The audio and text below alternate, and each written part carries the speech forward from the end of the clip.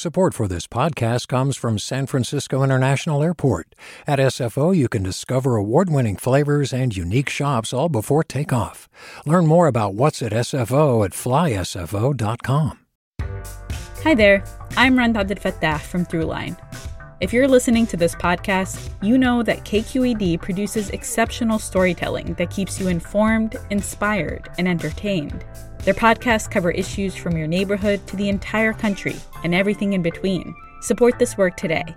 You can help us continue to bring quality podcasts to your ears. Just head to donate.kqed.org/podcast.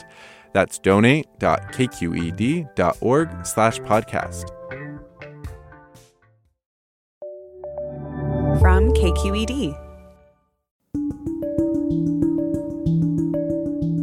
It's the California Report magazine, and on today's show, as the COVID crisis intensifies in our state, what it's like to live in a community where the local hospital has shut down. We have no hospital, period. It's gone. Something like that happens, where am I going to go? And what lessons can we learn from another pandemic that felt mysterious and overwhelming at the time, the AIDS crisis? We didn't have even hope, and these were young people. I'm Sasha Coca, and this is the California Report magazine. Your state, your stories.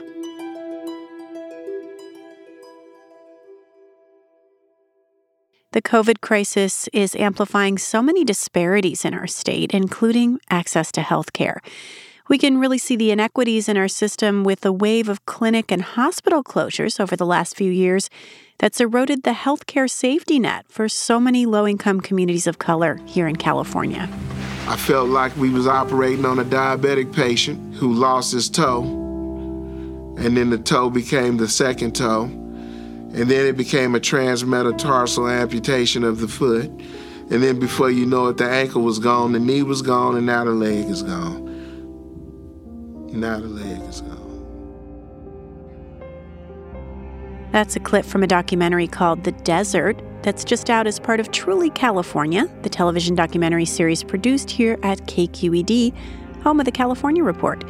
The film looks at the ripple effects after Doctors Medical Center in Contra Costa County closed 5 years ago. It operated for some 60 years in the Bay Area, which, as we know, is one of the wealthiest communities in the nation.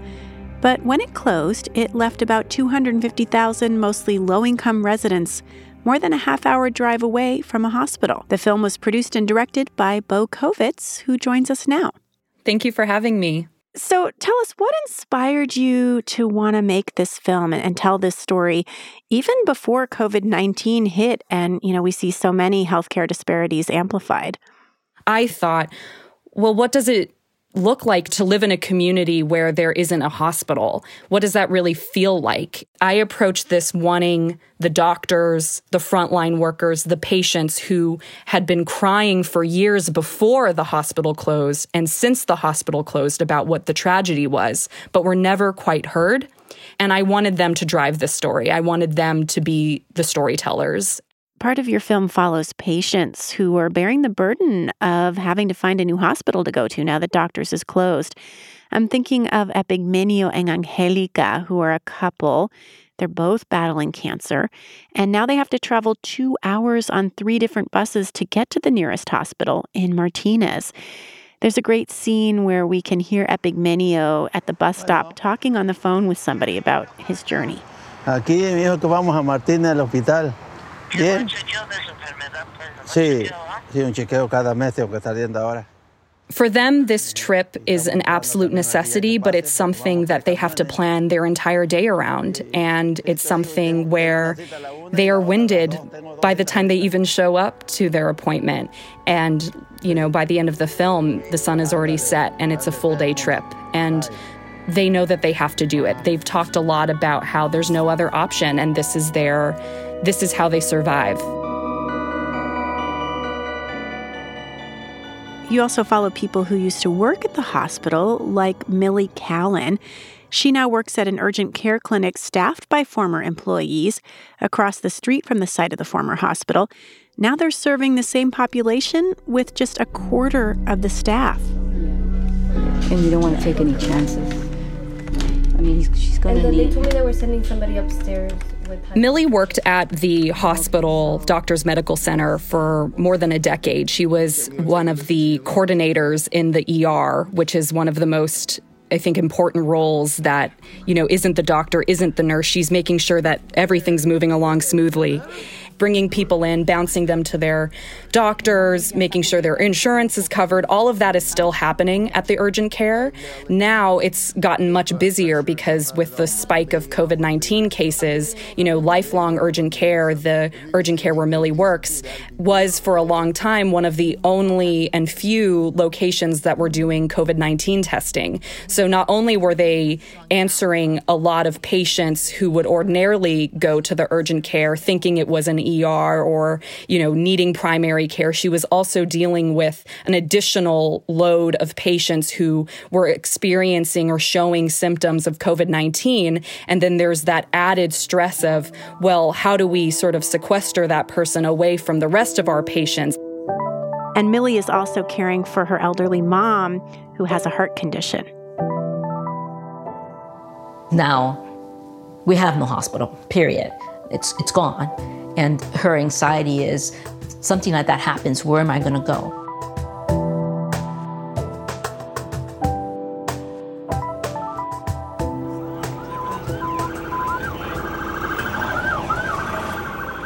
One of the paramedics that I had the opportunity to film with is Amy Skaggs, and she has been a paramedic in the community for years. She was around when Doctors Hospital was there. Amy describes something that I think is unique to low-income communities where 911 calls are really treated as primary care. Now we're going to have to wean through all of the financial issues that they constantly bring up to us. I don't have the money for a taxi to come back. How am I going to get home? I don't have any family. It is so difficult to try to make what we feel is the right decision for the patient when you have all of that thrown at you as well. So, she has a really hard job. I thought it was so interesting to see that so many of the firefighters you talk to spend most of their time dealing with healthcare calls, not fires. There isn't a Richmond paramedic company. There's not a West County paramedic company. So the firefighters take on the role of being the first to arrive on scene. So one of the firefighters in the film, Trevor Rogers, is a firefighter who is trained as a medic. And so he can do what's called basic life support. Go ahead and just relax. Look at me. Open up. So, firefighters can get on scene, but they're limited in what they can do because in certain advanced or complicated cases, the ambulance and the paramedics are the ones who need to show up and then transport the person and have that specialty training. Trevor also talks about the impact that this has on their job when paramedics are forced to transport patients outside of West County. If we happen to have 3 calls, and there are 3 critical patients that need critical care, so now you have 3 ambulances that are outside of our city. And that essentially depletes the city of our resources. All right, you get better, Alice. You're welcome. And when there are times of the day where those highways are really, really congested, there, wait times for the paramedics to show up can be 10, 15, 20, 30 minutes, depending on the day. And of course, they don't have Doctors Hospital open to shoulder the burden for COVID care as cases spike. Right. There's, I think there's a concern about capacity.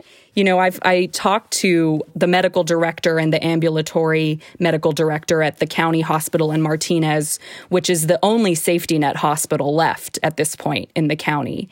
And they, describe the concern that many people, especially those with chronic illnesses like diabetes, hypertension, asthma, all these folks that may not be getting seen for illnesses that need to be managed right now. We may never know how many people may have died that did not seek emergency care or did not seek health care because they were afraid of getting exposed. Because when doctors closed, a lot of trust was lost in the community. A community that has historically been marginalized from the healthcare system now feels further marginalization because they lost a resource, they lost an institution that represented a lot of trust in the system. Is this issue of hospital closures playing out elsewhere in the state?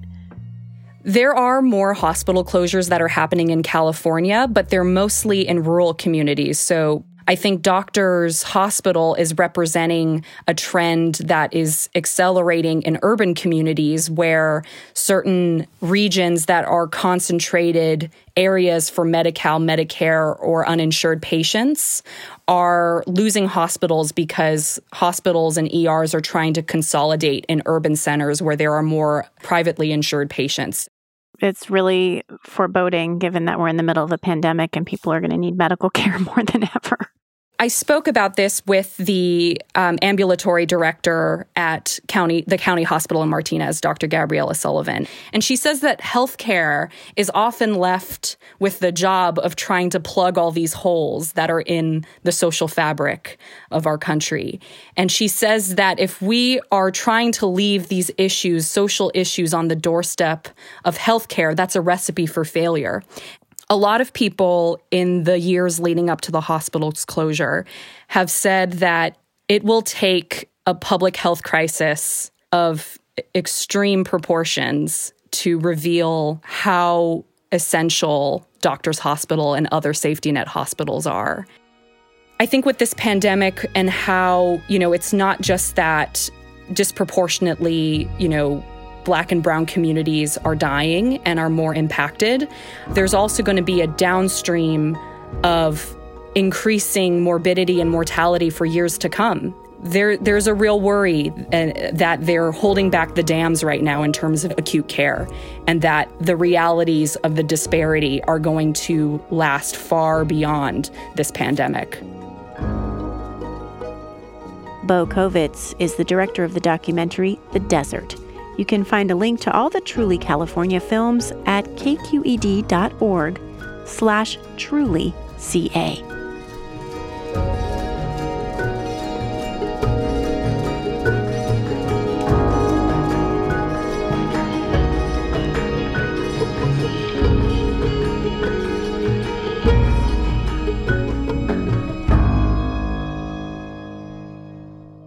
Now we're going to bring you a couple of stories from our science and health reporters who've been looking at some of the parallels between the AIDS pandemic and our current coronavirus crisis. We're going to start with KQED science reporter Leslie McClurg, who talked to HIV survivors about what it's been like to live through 2 deadly outbreaks. 40 years ago, Rick Solomon moved to San Francisco from Texas. Great timing. I moved out here December of 80, just in time. 6 months later, researchers published the first accounts of what they called gay men's pneumonia. The news hit during a wild era. A lot of sex, a lot of drugs. I mean, you could have sex full time. Solomon, a 65-year-old with thick salt and pepper hair, frequented the bathhouses regularly. He danced at clubs in the Castro till sunrise, dressed in flannel shirts and Converse high tops. Particular songs, let's see. ABBA, Dancing Queen was a good one.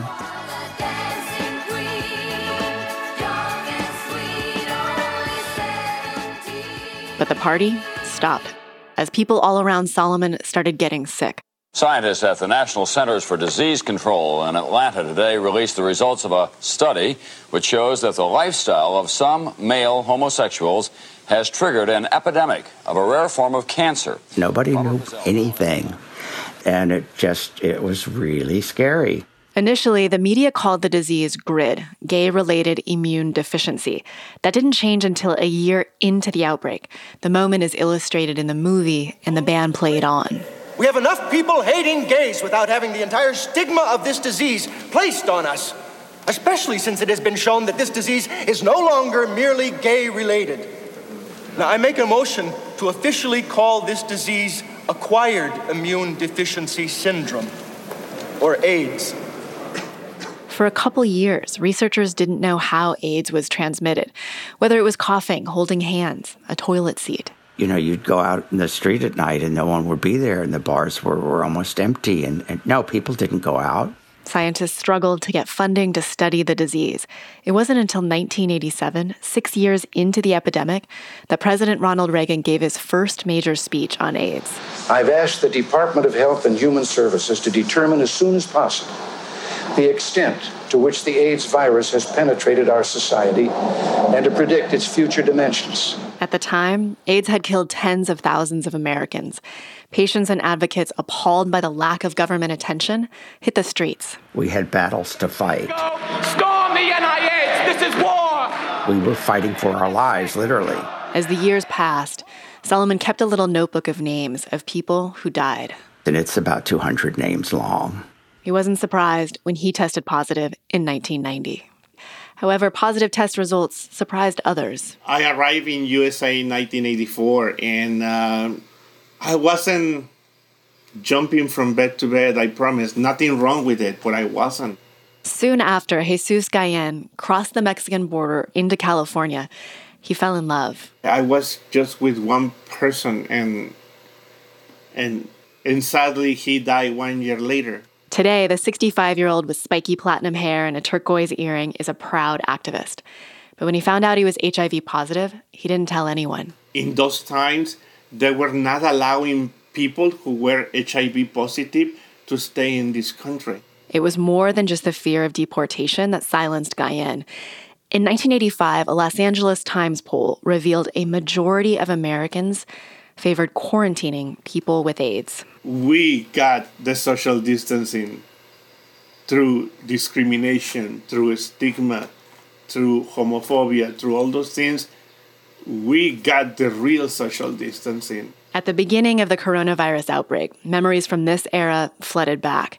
Gayen remembers one particular conversation in early March. A cruise ship carrying passengers with COVID-19 was docking at the port of Oakland.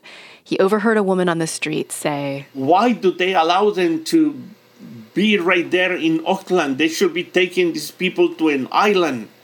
And that took me back so much to the early 80s with HIV. People wanted also just to put us in cages or in places completely separate. And there are other similarities between this pandemic and the AIDS crisis. Right now with COVID-19, the information changes every day.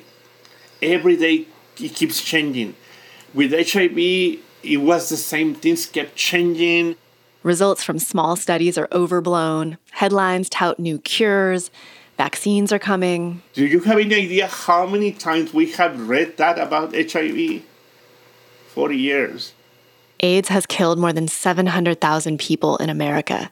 Fortunately, new treatments are keeping Gayen and others alive. Deaths have fallen significantly since the peak.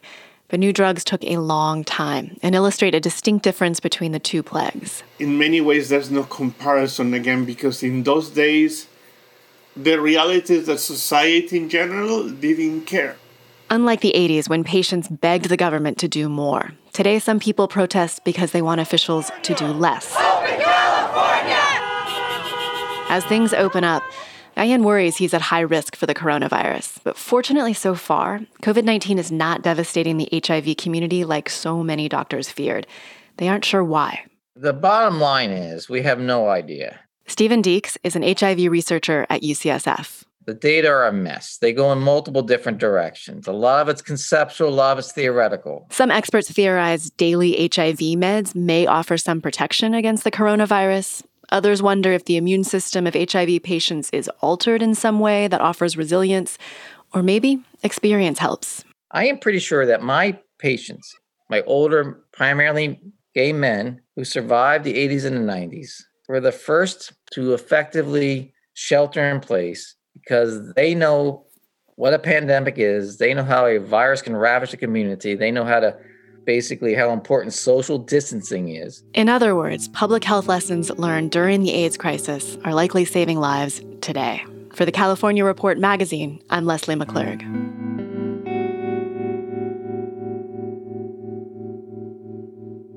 While gay activists marched and demanded the government invest more in AIDS research back in the 1980s and 90s, There were some forms of government help the gay community did not want.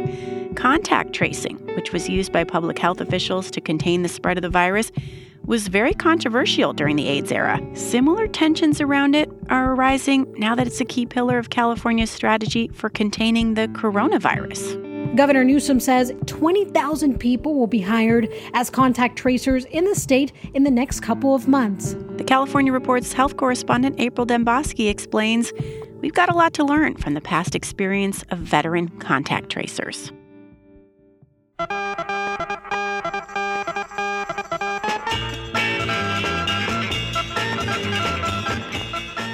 In 1968, John Potteratt finished his tour of duty in Vietnam and came home to L.A., where syphilis was rampant.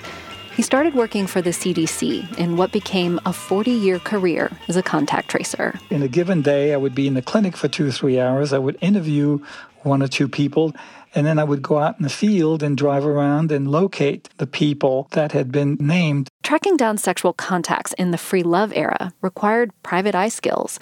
A lot of people infected with an STD didn't know the names of the people they slept with. As an example, there is somebody who works in a deli on South Broadway. But they don't remember the name of the deli either. But they know that it's the only deli in that neighborhood that doesn't serve breakfast. So Potteratt drives up and down Broadway until he finds it, then leaves a note for an employee with a thick brown mustache and scorpion tattoo on his bicep. A day later, the person calls.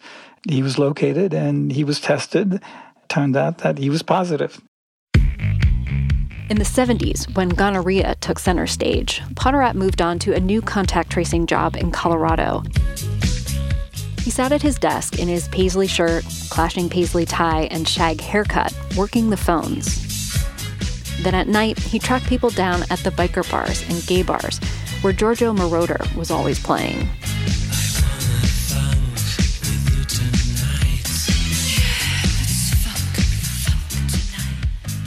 We would spend time there. It's sort of a see and be seen type of approach. And we gained that trust through the 70s. But everything changed with AIDS. A new virus arrived in the 80s, and it wouldn't go away with a round of antibiotics.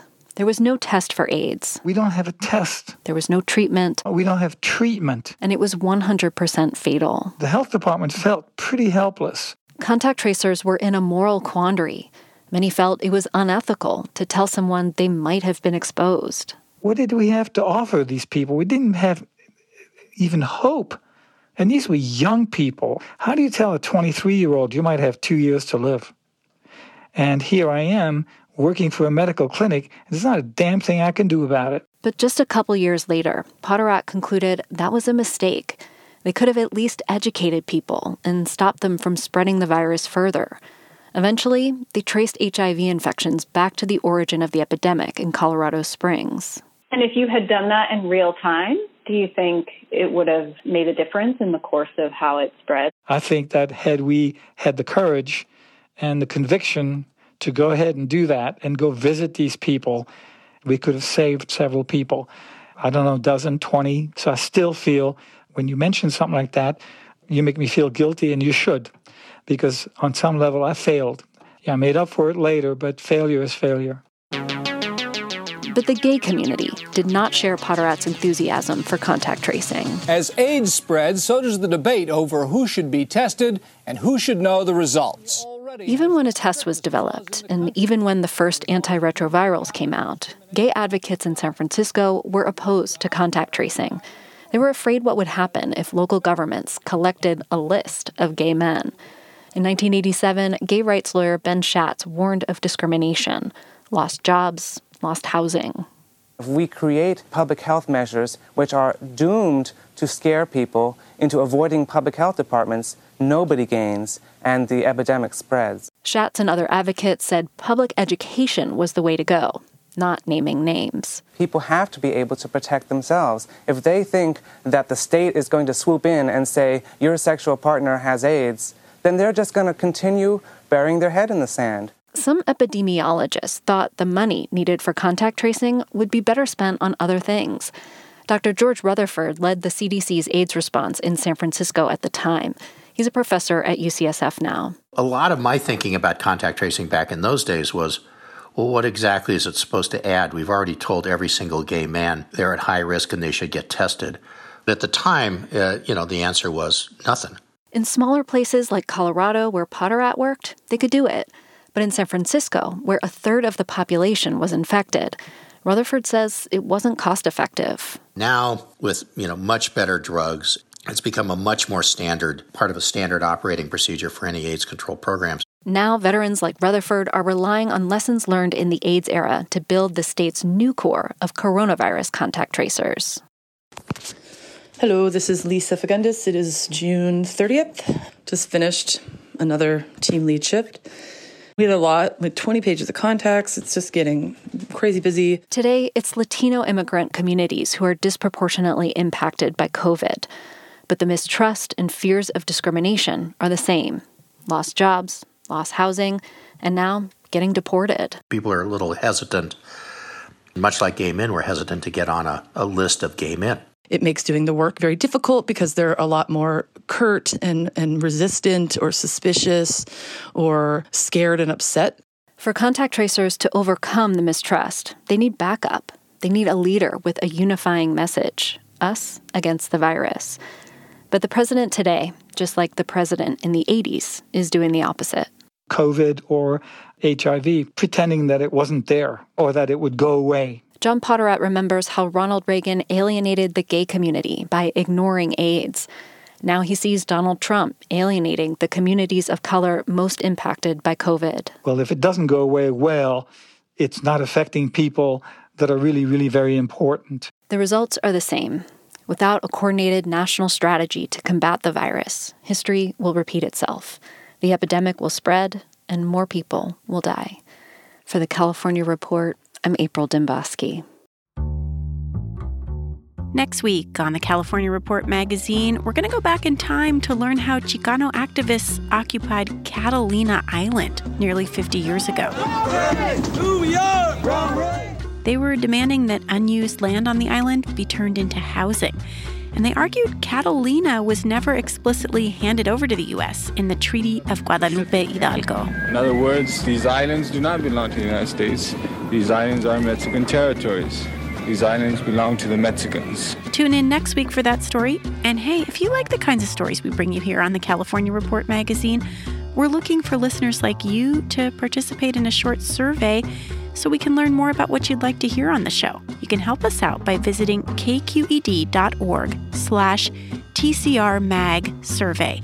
That's kqed.org/TCRMag survey.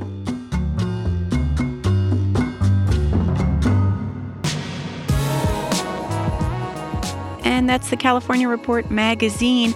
We're a production of KQED Public Radio in San Francisco. Amanda Font is our director. Rob Spade is our technical producer, and we had additional engineering from Seal Muller and Katie McMurrin. The California Report's senior editor is Victoria Mauleon, and our team also includes Erica Kelly, Polly Stryker, Asala Sanapur, and Ariella Markowitz. I'm Sasha Koka. Thanks so much for listening. This is the California Report magazine. Your state, your stories. Support for the California Report comes from Earth Justice, a national nonprofit law organization fighting for the right to a healthy environment. Earth Justice, because the earth needs a good lawyer.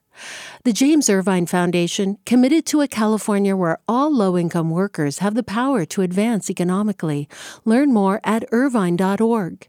And Eric and Wendy Schmidt, whose Fund for Strategic Innovation supports transformative ideas that benefit humanity while protecting the natural world, recognizing, through science, the interdependence of all living systems. Do you love learning about the San Francisco Bay Area? Its history, its people, its unique blend of cultures? Then you should check out the Bay Curious book. I'm Katrina Schwartz, editor and producer on the Bay Curious podcast, and I'm here to let you know that for the month of May, we've worked out a sweet deal for KQED podcast listeners. Right now, you can get the Bay Curious ebook for $1.99. That's right, $1.99. Just search for Bay Curious wherever you get your ebooks or find a link in our show notes. This offer does expire at the end of the month, though, so you'll want to act on it fast. Happy reading.